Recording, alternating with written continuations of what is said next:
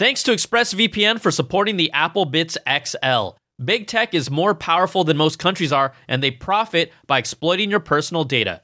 Go to expressvpn.com/applebits and you can get an extra 3 months free on a 1-year package.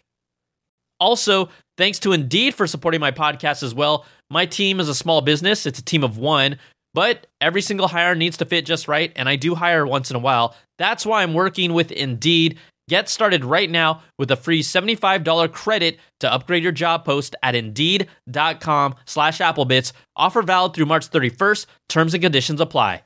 All right, everybody, let's get to the show. Woo!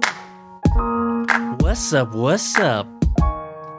What's up, everybody? Welcome to the show. It's the Apple Bitz XL. Brian Tong here, your host, doing the most for everything good and bad inside the world of Apple. This is going to be a fun show this week because I was finally able to get someone from Apple on this show. It's the first, and it's hopefully the first of many more to come. Director of Platform Product Marketing, Stephen Tona, is going to join the show to talk all about macOS Big Sur, the M1 Max, how that has been going. It's been 2 months since the update, so we're going to talk all about that. I'm going to also ask him some tough questions and see how he answers about the Touch Bar, maybe a future of macOS Bean Touch, the icons. Look, I didn't let them get off easy, but I wanted to ask the questions that you all had as well. Some of you also asked about the calculator widget app that they took away. Guess what? I asked him about that. So we will get to that in a moment. But before we do that, this show is all about you all. All you got to do is call in. We're going to put 2 voicemails after the interview in this show that I received because they were good ones. And so all you got to do to be a part of this is to record a voice memo on your phone, your computer, whatever platform you are. Send it out to applebitsshow@gmail.com. That's applebits with a Z. Your name, where you're from, what you want to talk about, corrections, opinions, thoughts, good apples, bad apples. I take them all, and you really all add a lot of texture to the show. So just send those voice memos in, and it's always fun to be a part of it. Also, this show is brought to you by you. Patreon.com/Brian Tong is how many of you have supported my content and the show, and I'm so grateful for it. It starts at $2 per month. $5 per month is a cup of coffee. We got the $10, the $25, and the $100 Platinum Apple level. This gets you benefits and rewards at every level, early access to all of my content, or most of it, and then a completely ad-free version of the podcast. No ads whatsoever. Plus, we do some other fun things on that Patreon as well to be a part of it. So all you got to do, sign up at patreon.com/Brian Tong. Thank you so much for that. All right. Let's get into this. First, we're going to start off with this really in-depth interview with Director of Product Platform Marketing, Stephen Tona. Let's talk all about it. macOS Big Sur. What's up, everybody? Welcome to the show. Big guest here today, Mr. Stephen Tona, Director of Platform Product Marketing at Apple. We're going to talk a whole lot about macOS Big Sur. Stephen, are you ready for this? Born ready. You know, you are obligated the very first time you say that special word. I would like you to do your best effort to kind of belt that Big Sur. It's kind of like a requirement when we do this podcast. Is that okay with you? 100%. All right. So, Stephen, you know, first of all, your title, I like to do this Platform Product Marketing at Apple. Look, my mom listens to my stuff. There's people that listen to stuff that titles don't necessarily tell us what someone actually does. So can you kind of break it down? What do you do and what are you responsible for at Apple? Absolutely. Yeah. So the platform product marketing piece is, my team is responsible for kind of 3 of Apple's software platforms from a product marketing perspective. That's macOS, Big Sur, iOS, and iPadOS. So, we look after the product marketing side, both helping us message, do things like WWDC, the keynote story, as well as helping us figure out what should we do next from a software perspective, and working very closely with our engineering teams. I would say you guys are pretty busy every year. Yeah, you could say that. We have things to do from time to time. Just a little bit. So, before we dive in here, because, the cool thing, thank you so much for your time and hanging out, because we're going to jump into macOS Big Sur. We know there was just a recent release with macOS Big Sur 11.2. So for people that are listening, it did, it took care of some improvements, fix a few little bugs here, external displays that might have shown a black screen when connected to a Mac Mini M1 using an HDMI to DVI converter. That gets fixed. Some Apple ProRAW photos in the Photos app may not have saved those changes. There's a few others. So just to let people know, right? You've just released a new version of macOS Big Sur, but overall we are about a little bit after 2 months. What has been the overall response to Big Sur? What are you hearing? Yeah, it's a great question. Big Sur, huge release for us, right? Biggest redesign for macOS since macOS 10, right? That's going back a long way, and we're really proud of the design. The response has been fantastic, and when you change the design of something as fundamentally as we did, and when I say fundamentally, I mean we went throughout the entire OS and really redesigned everything from the look of apps to the buttons to the features that our users use. It's something where internally we loved it. When you change it, you're not sure what the response is going to be. You hope it's great. But when you change things, it can be nerve-wracking for customers. And I think in this case, the reception has been overwhelmingly positive. People love the new design.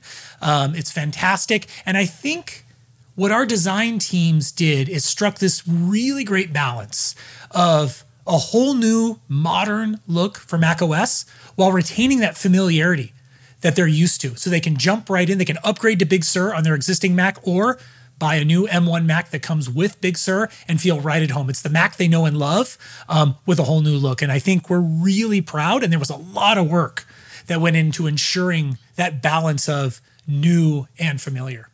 Yeah, honestly, I mean, people that have seen my review and have heard me talk about macOS Big Sur, I love everything about it cosmetically. I mean, even the fact that you guys played around and changed the sounds. Now, some people, I love the sound. It in a weird way, and I know you guys have talked about this, maybe it might have been controversial behind closed doors of what sounds do we actually use, but it does make it feel new as well. When I heard it for the first time, I'm like, oh, that's new. And my brain all of a sudden says, hey, that's new. I mean, internally, when you guys talked about this, it's absolutely beautiful, and it strikes that really hard balance of like moving forward, being modern, but not getting rid of the past. How did some of those conversations internally happen, maybe around the sounds? Did you have any input or say into any of the sounds? As you know, and I think as you point out, and in fact, in your review, I love the fact that you gave a call out to the sounds, because the sounds themselves are as key to the experience, as anything else. And we, like everything else, we sweat the details on this stuff. And so we wanted to pair this new visual look of Big Sur with some great new sounds. And what I love about the story of the sounds is, for a lot of those sounds, we actually took the original recordings of the sounds that were there before Big Sur, and we modernized them. So they have the heritage of the original sound, but they have this modern new sound to them. And I think I love that story, because I think only Apple would go to that level of detail to really make things feel great, and while retaining the heritage of the original sound. And we're extremely proud of how those come out. And they're very delightful whenever you hear them. And to your point, when you hear them, it's new. It's Big Sur. Or Big Sur. I only said I would make you say that once, so I won't make you say it twice. From a personal standpoint, what really surprised me, because this has been 2 months later, is how smooth the transition was. Because, we're talking about, right, the M1 is driving so much buzz, innovation. It's the future for what you're all doing. I was there deeply, intimately involved when we went from PowerPC to the Intel chips. And I'm not saying it wasn't smooth, but there's no way it was as smooth as this, right? To me, it felt like during that transition, it really took arguably 6 months, maybe even a year before I felt as a user, okay, we're finally here with that transition. Man, I own a Intel-based 16-inch MacBook Pro. I use the M1 MacBook Pro 13-inch that you guys sent me for review.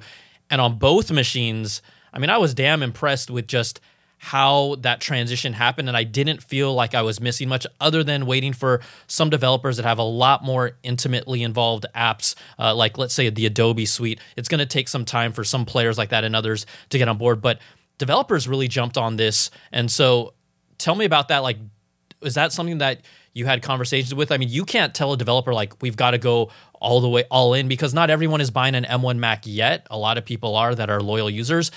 But how does getting all the developers on board to make that push happen? Because I think with the PowerPC to Intel transition, it took a long time for a lot of developers to get on board before I felt like, okay, everyone that I need and know is here. You know, it's a great question, and the transition which you kind of talked about early on is something that we've been working on for a long time, right? One of the most important things for us is making sure that transition is as smooth as possible for our customers who go from their Intel Mac to their M1 Mac. And we wanted to make sure that that was as smooth as possible and no hiccups. And that's something that we really poured over. And that part of that story is Big Sur, that when you jump from Catalina to Big Sur to making sure that's a familiar experience. And then just as important there is, as you note, do your apps work? Can I get one of these amazing new Macs with an M1 processor and run my apps day one? And so that was a key part. And as you know, we have three classes of apps. And actually what I love about the M1 Mac story is this is the largest collection of apps we've ever had for the Mac. We have universal apps, right? Those are the ones that you mentioned are optimized for M1 and take full advantage of the processor. Then we have what we call our Rosetta apps. And those are apps that have not yet been updated to M1, but will run perfectly on M1 right out the gate. And then finally, this entirely new class of apps for Mac, which is iPhone and iPad apps, which lets our customers run yet another set of brand new apps on their Mac. And so what we found is by providing that level of collection of apps, it's been exciting for our customers. It's been a seamless transition for them. And then from a developer perspective, it's giving developers, we've given them a really easy way to bring their apps on board. As you know, over the last few years, we've had some new technologies like Catalyst, which lets our iPhone and our iPad app developers use some of the same technologies to bring their apps over to the Mac, which has been great. That's spawned a whole new class of apps on the Mac. And so the developer response has been, as you know, over the top. They're super excited to bring their apps to the Mac with M1, notably because their apps just scream on these new processors, right? They're able to take their apps to a whole new place when they really optimize for these new Macs.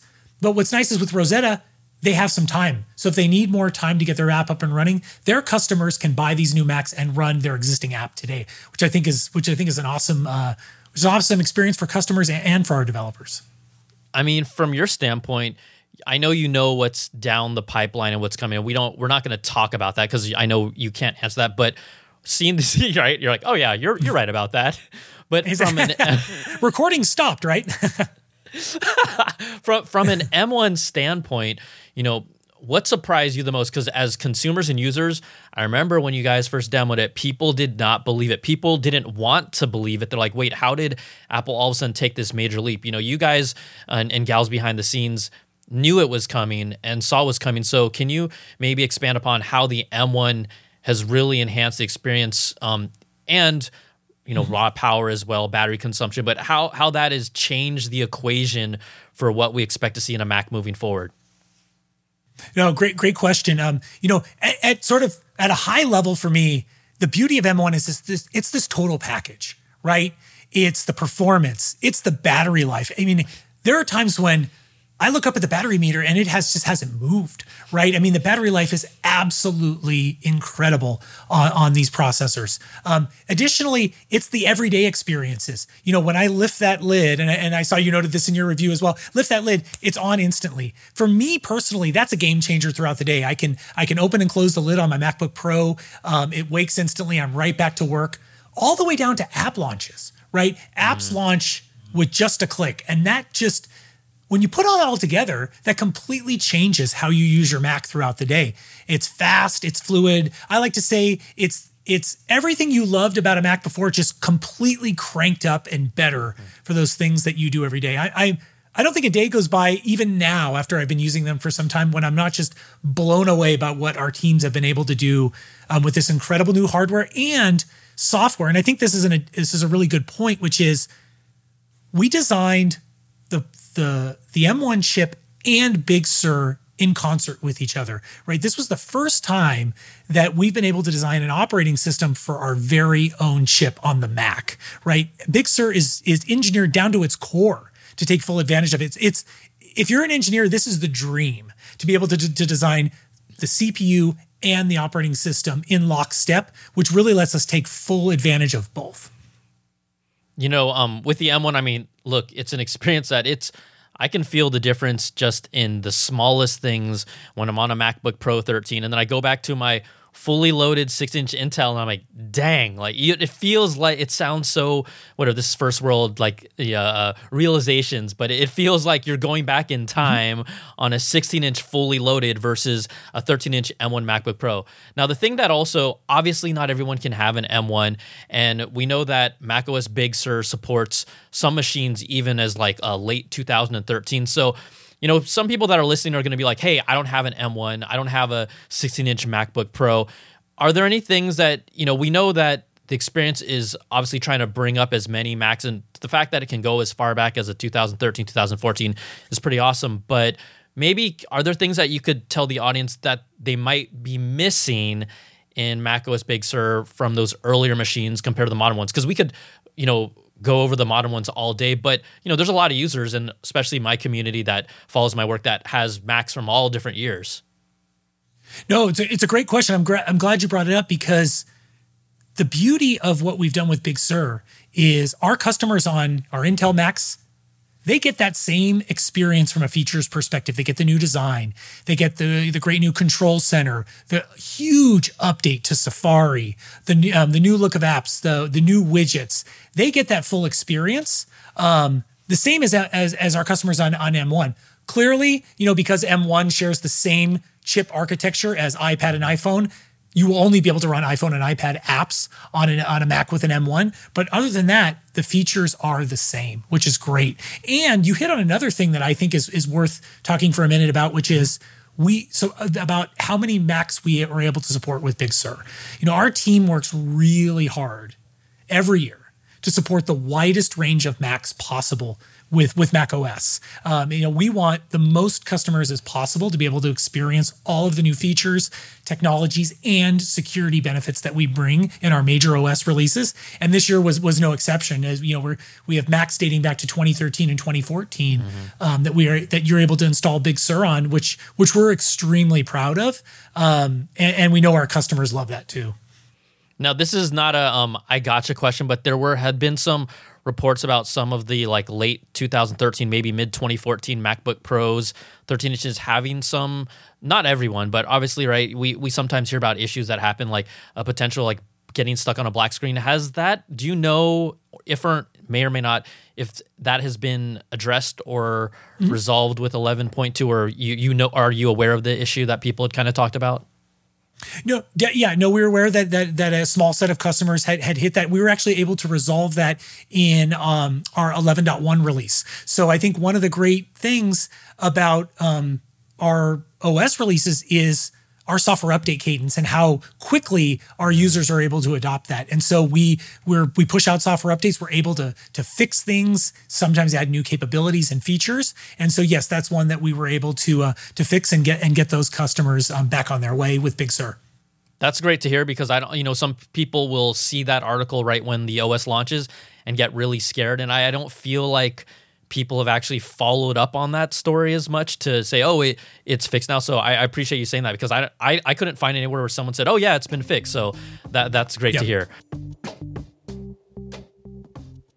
All right, thanks again to ExpressVPN for sponsoring this podcast. Does it make sense that the same company who controls half of online retail also passively eardrops on your private conversations at home? What about the idea that a single company controls 90% of internet searches, runs your email service, and gets to track everything you do on your smartphone? Big tech is more powerful than most countries are, and they profit by exploiting your personal data. It's time to put a layer of protection between your online activity and those tech juggernauts, and that's why I've used ExpressVPN. Think about how much of your life is on the internet. Sadly, every site you visit, video you watch, or message you send gets tracked and data mined. But when you run ExpressVPN on your device, the software hides your IP address, something big tech can use to personally identify you, So ExpressVPN makes your activity harder to trace and sell to advertisers. ExpressVPN also encrypts 100% of your internet data to keep you safe from hackers and eavesdroppers on your network. ExpressVPN is a single, straightforward app. It's just one click and you're protected. It can't get any easier to use, and I don't have to think about what it's doing to protect me. It's just doing it. So stop handing over your personal data to the big tech monopoly that mines your activity and sells your information. Protect yourself with the VPN that I trust to keep me safe online. Visit expressvpn.com/applebits. That's expressvpn.com/applebits to get 3 extra months free. Go to expressvpn.com/applebits to learn more.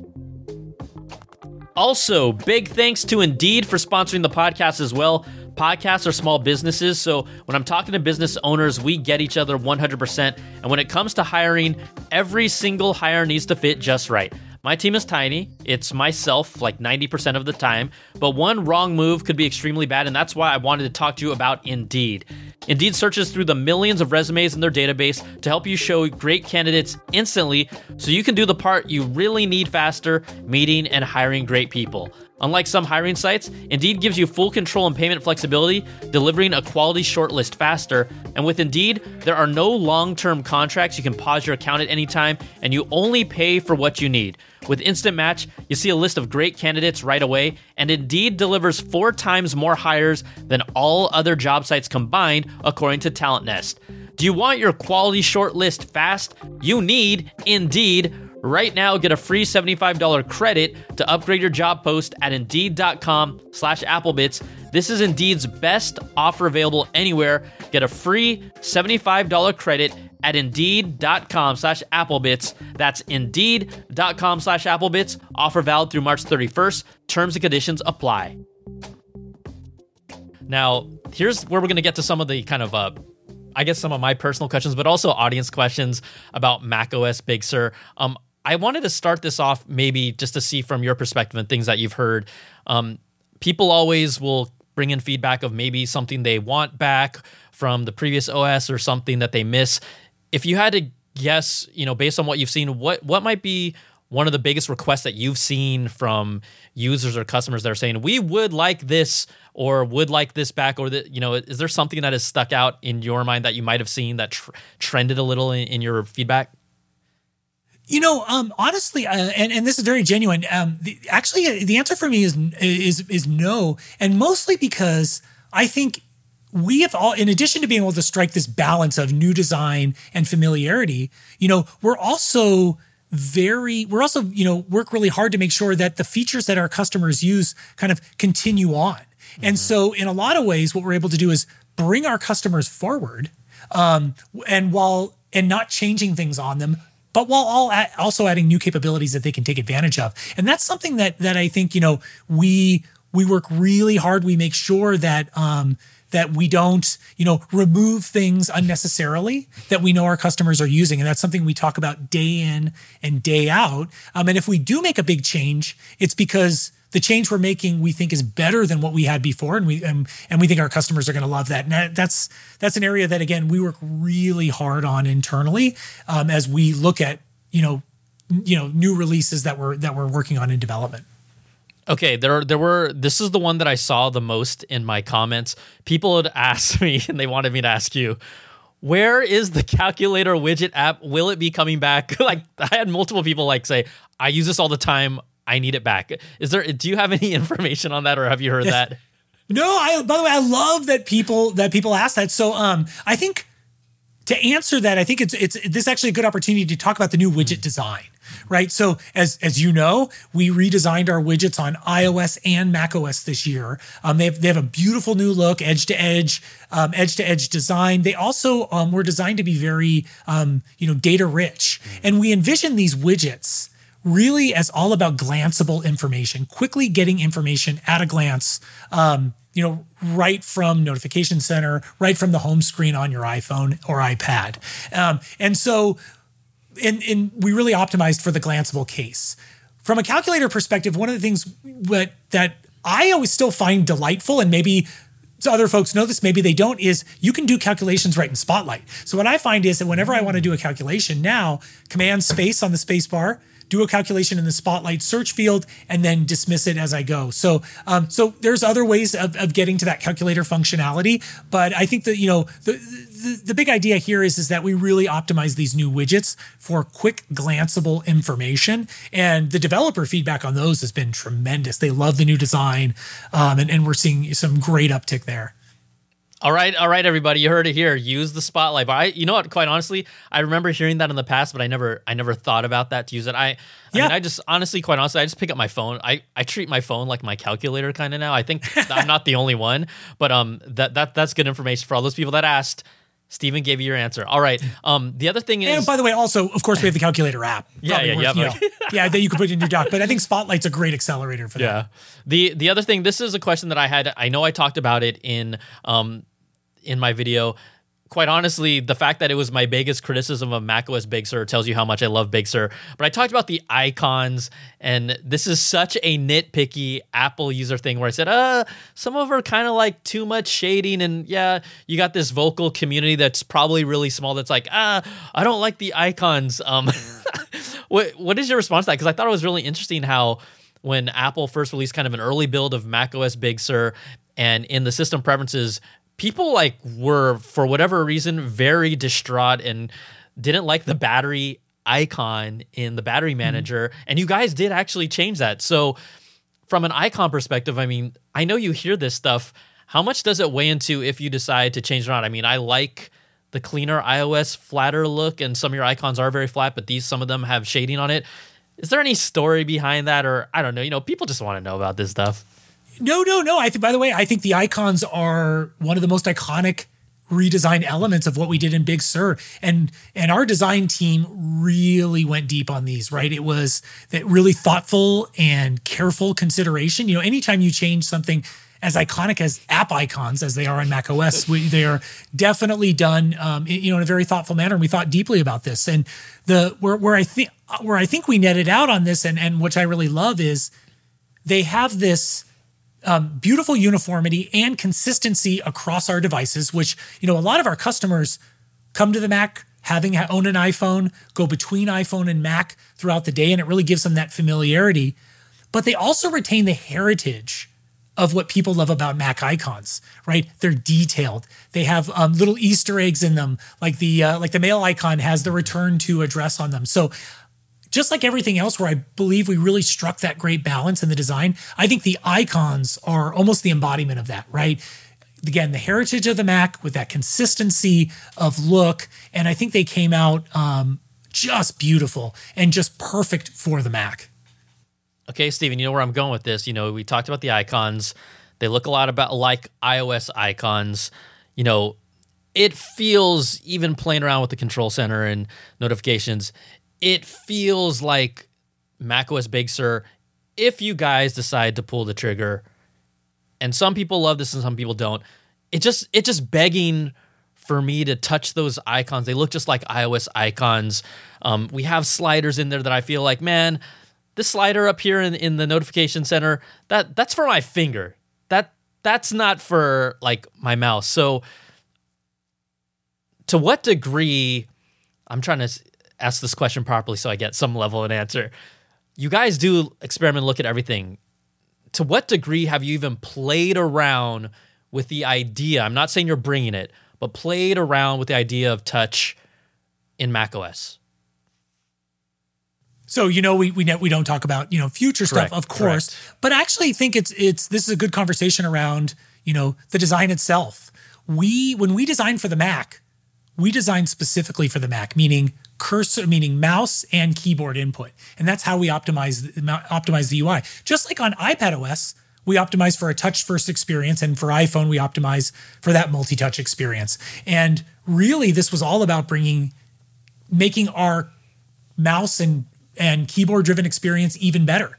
But what you also are noting is that, and this again comes back to that familiarity, there is a lot of consistency in that experience across devices, and that even at the app level, so that if you move from Mail on iPad to Mail on the Mac, you feel right at home. And I think you can carry that through a bunch of app examples. And so the goal is to really, where appropriate, maintain that consistency, but of course, make sure that we're always optimizing it for the ways that people use a Mac, right? We've got, the way the toolbar works with all the buttons in the app toolbar and the menu bar, et cetera. So that's really that's the honest truth, which is it's really what it's all about, is delivering the best possible experience for how our customers use a Mac. Have you ever subconsciously, because we play with all these devices though, have you ever accidentally reached and touched your Mac screen? Come on, Steven. I can tell you that I've definitely seen my kids do that, for sure. I'm asking you. Growing up in a different... it's funny. For me, I will tell you this. I definitely put myself... When I'm in front of my Mac, I'm in that Mac state of mind. Maybe I'm an outlier in that case, but I'm in that Mac state of mind. I use it, as intended, and then I switch to the iPad, and it kind of changes modes for me as I change devices. And I think that's actually a testament to how our design teams and how our engineering teams have designed the features to really bring out the best in each of those devices, right? That you really, when you're on there, you want to use it as it was intended. And I think there's a lot of work we've done to make sure that is unique on each one of our devices from the OS perspective. Steven, you're a good man. You didn't even crack. I just asked personally if you ever done it once. If you ever did it once, because he's like, I know the headline. The headline's going to be Steven Tona, head of product for macOS, touches his Mac. I'm just kidding. That's not what I was trying to get you to do, but job well done. All right. Here's the other thing. We know. Hey, you got to do your job, right? That's what I'm saying. The people will appreciate it. Obviously, again, this is not to tell us what's happening in the future, but we know we've heard the touch bar rumors. Okay, fine, whatever. We're not going to talk about that. But specifically, can you expand upon maybe how the touch bar software can evolve? Because for me, there's a lot of people that love the touch bar. There's a lot of people that don't love the touch bar. I thought it was more heavily weighted anti-touch bar, but now that I've kind of talked to a lot of people and gotten response and whatever, run fun polls, it's more even than I thought, right? So you have people that still love the legacy keyboard, people that were excited about what the MacBook Air when it removed it, or brought back kind of the quote unquote more traditional function keys, and people that absolutely love the touch bar. So where can the touch bar evolve software wise? It's a great question. And I think what's been awesome about the touch bar is how we've let developers embrace it, right? That really is the touch bar is this kind of almost like a blank canvas for our developers. It gives them yet another place to put some of their app functionality. And that's it. Touch bar is all about how much functionality our developers and our own apps put in there. I'll give you an example that I use every day with touch bar, especially with us working at home. We're on video calls. You can mute right from the touch bar. It's perfect. If I ever just want to mute, let's say, or I can pick up a FaceTime call right from there. So there's a lot of app functionality where it's in the perfect spot right there. Tap on it. The other one that is everybody's favorite with the touch bar that I use frequently is the getting to my emojis. So when I'm using iMessage on my Mac, I want to send an emoji. I can just tap on it and get to my emoji picker right from there. So it really is, the touch bar is all about how our developers have embraced it, how they've put even more utility and even, surfaced more functionality of their app right there. And I think that's ultimately what, kind of pushes it forward. Much like a lot of things that we do across our devices, it's all about, how our developers push this forward and give our customers, even more value out of these devices. So now I know why the touch bar may not be going away, because Steven loves his emojis. No, he's like, not going to lie. I'm just saying personal feedback. You can take this with a grain of salt or not. I really do wish if there was somehow, I think I would personally be more, would enjoy the touch bar more if there was some sort of haptic feedback. I'm not saying you guys are doing it. I'm not asking you to tell me that.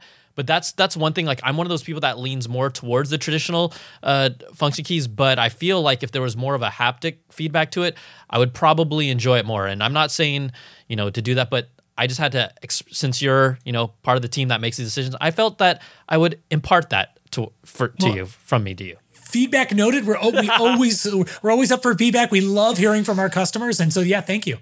Okay. Just got a couple more before we wrap up here. You've been around macOS, iOS, iPadOS so much. Was there any, and this is not you revealing any secrets, because what I thought was really unique recently is that there was an interview where the AirPods Max team was pretty transparent. They actually said that they tried using touch controls, but they didn't feel that they were effective, so they went with that digital crown. I'm like, wow, I don't remember the last time Apple has really kind of outright said that about a flagship product in an interview. So I'm not asking you for something like that, but was there maybe any feature that you wished for that hasn't made it yet? This is not revealing anything, but is there any feature in macOS or something that you'd like to see yourself?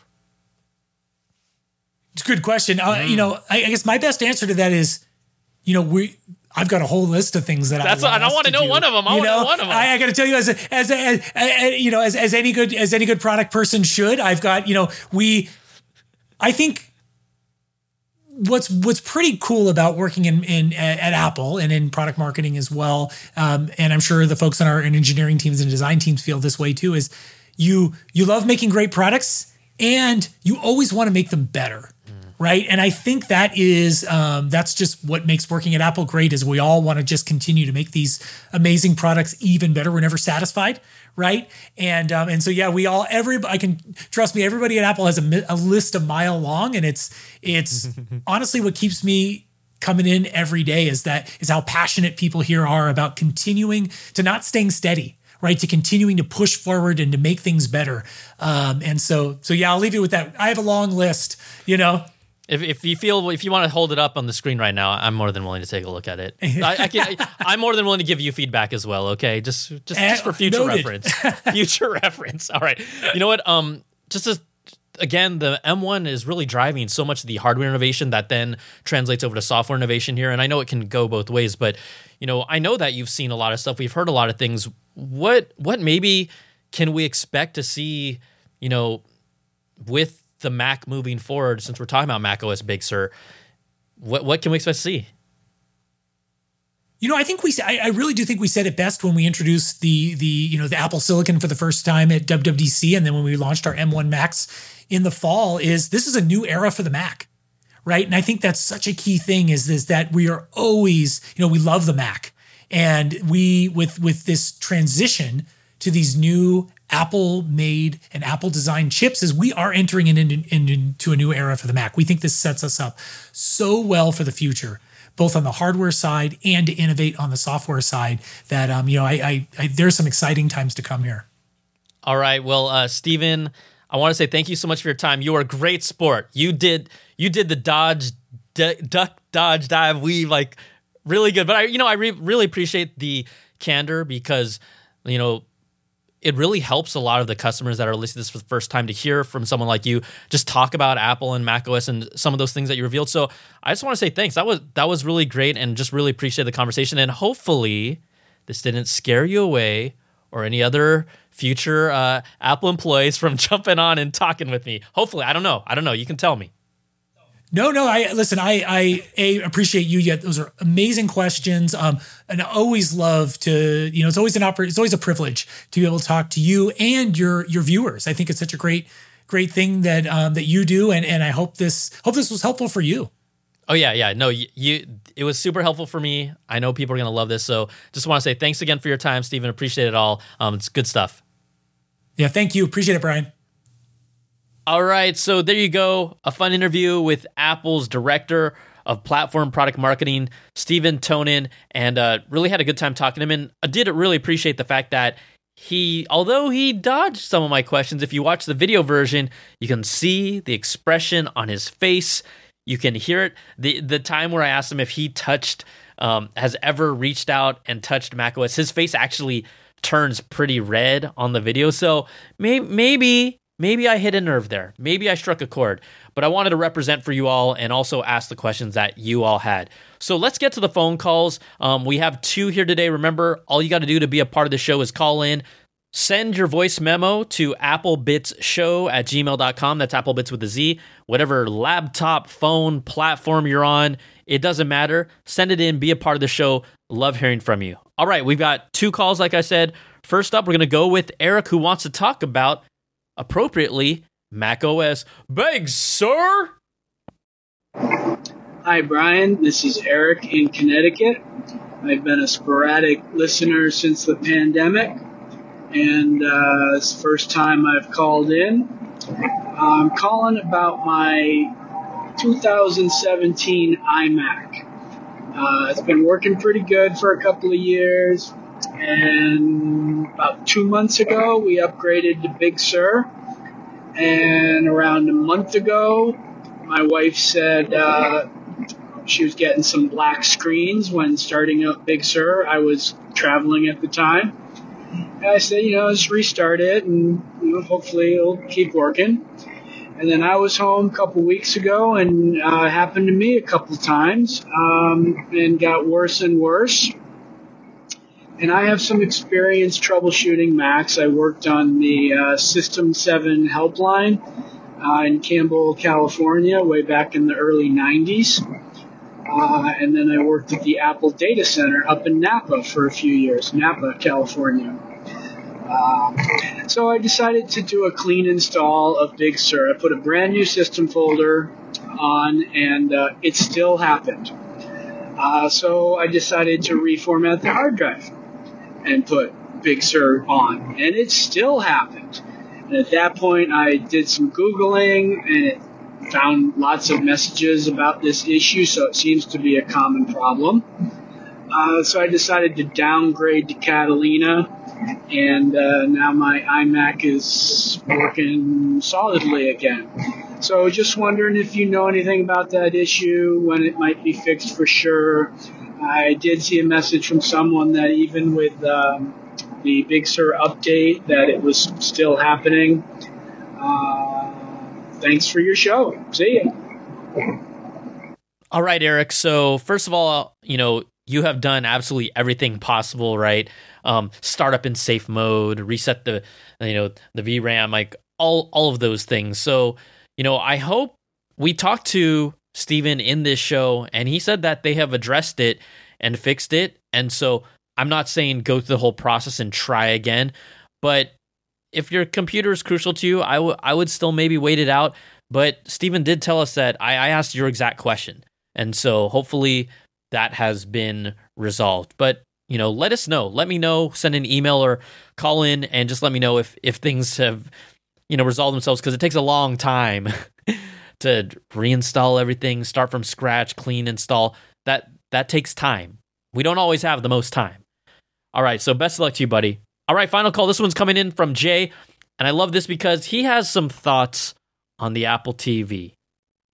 Thanks for taking my message, Brian. I'm Jay from Washington, D.C. I just want to say, just off of what you said about the Apple TV, I actually love the Apple TV. I think it's better than any other streaming device I've used. I watch a lot of anime, so I like the rewind constantly because I have to read the subtitles and see what's going on. And it's the fastest to rewind. It has the fastest UI. It has the cleanest UI.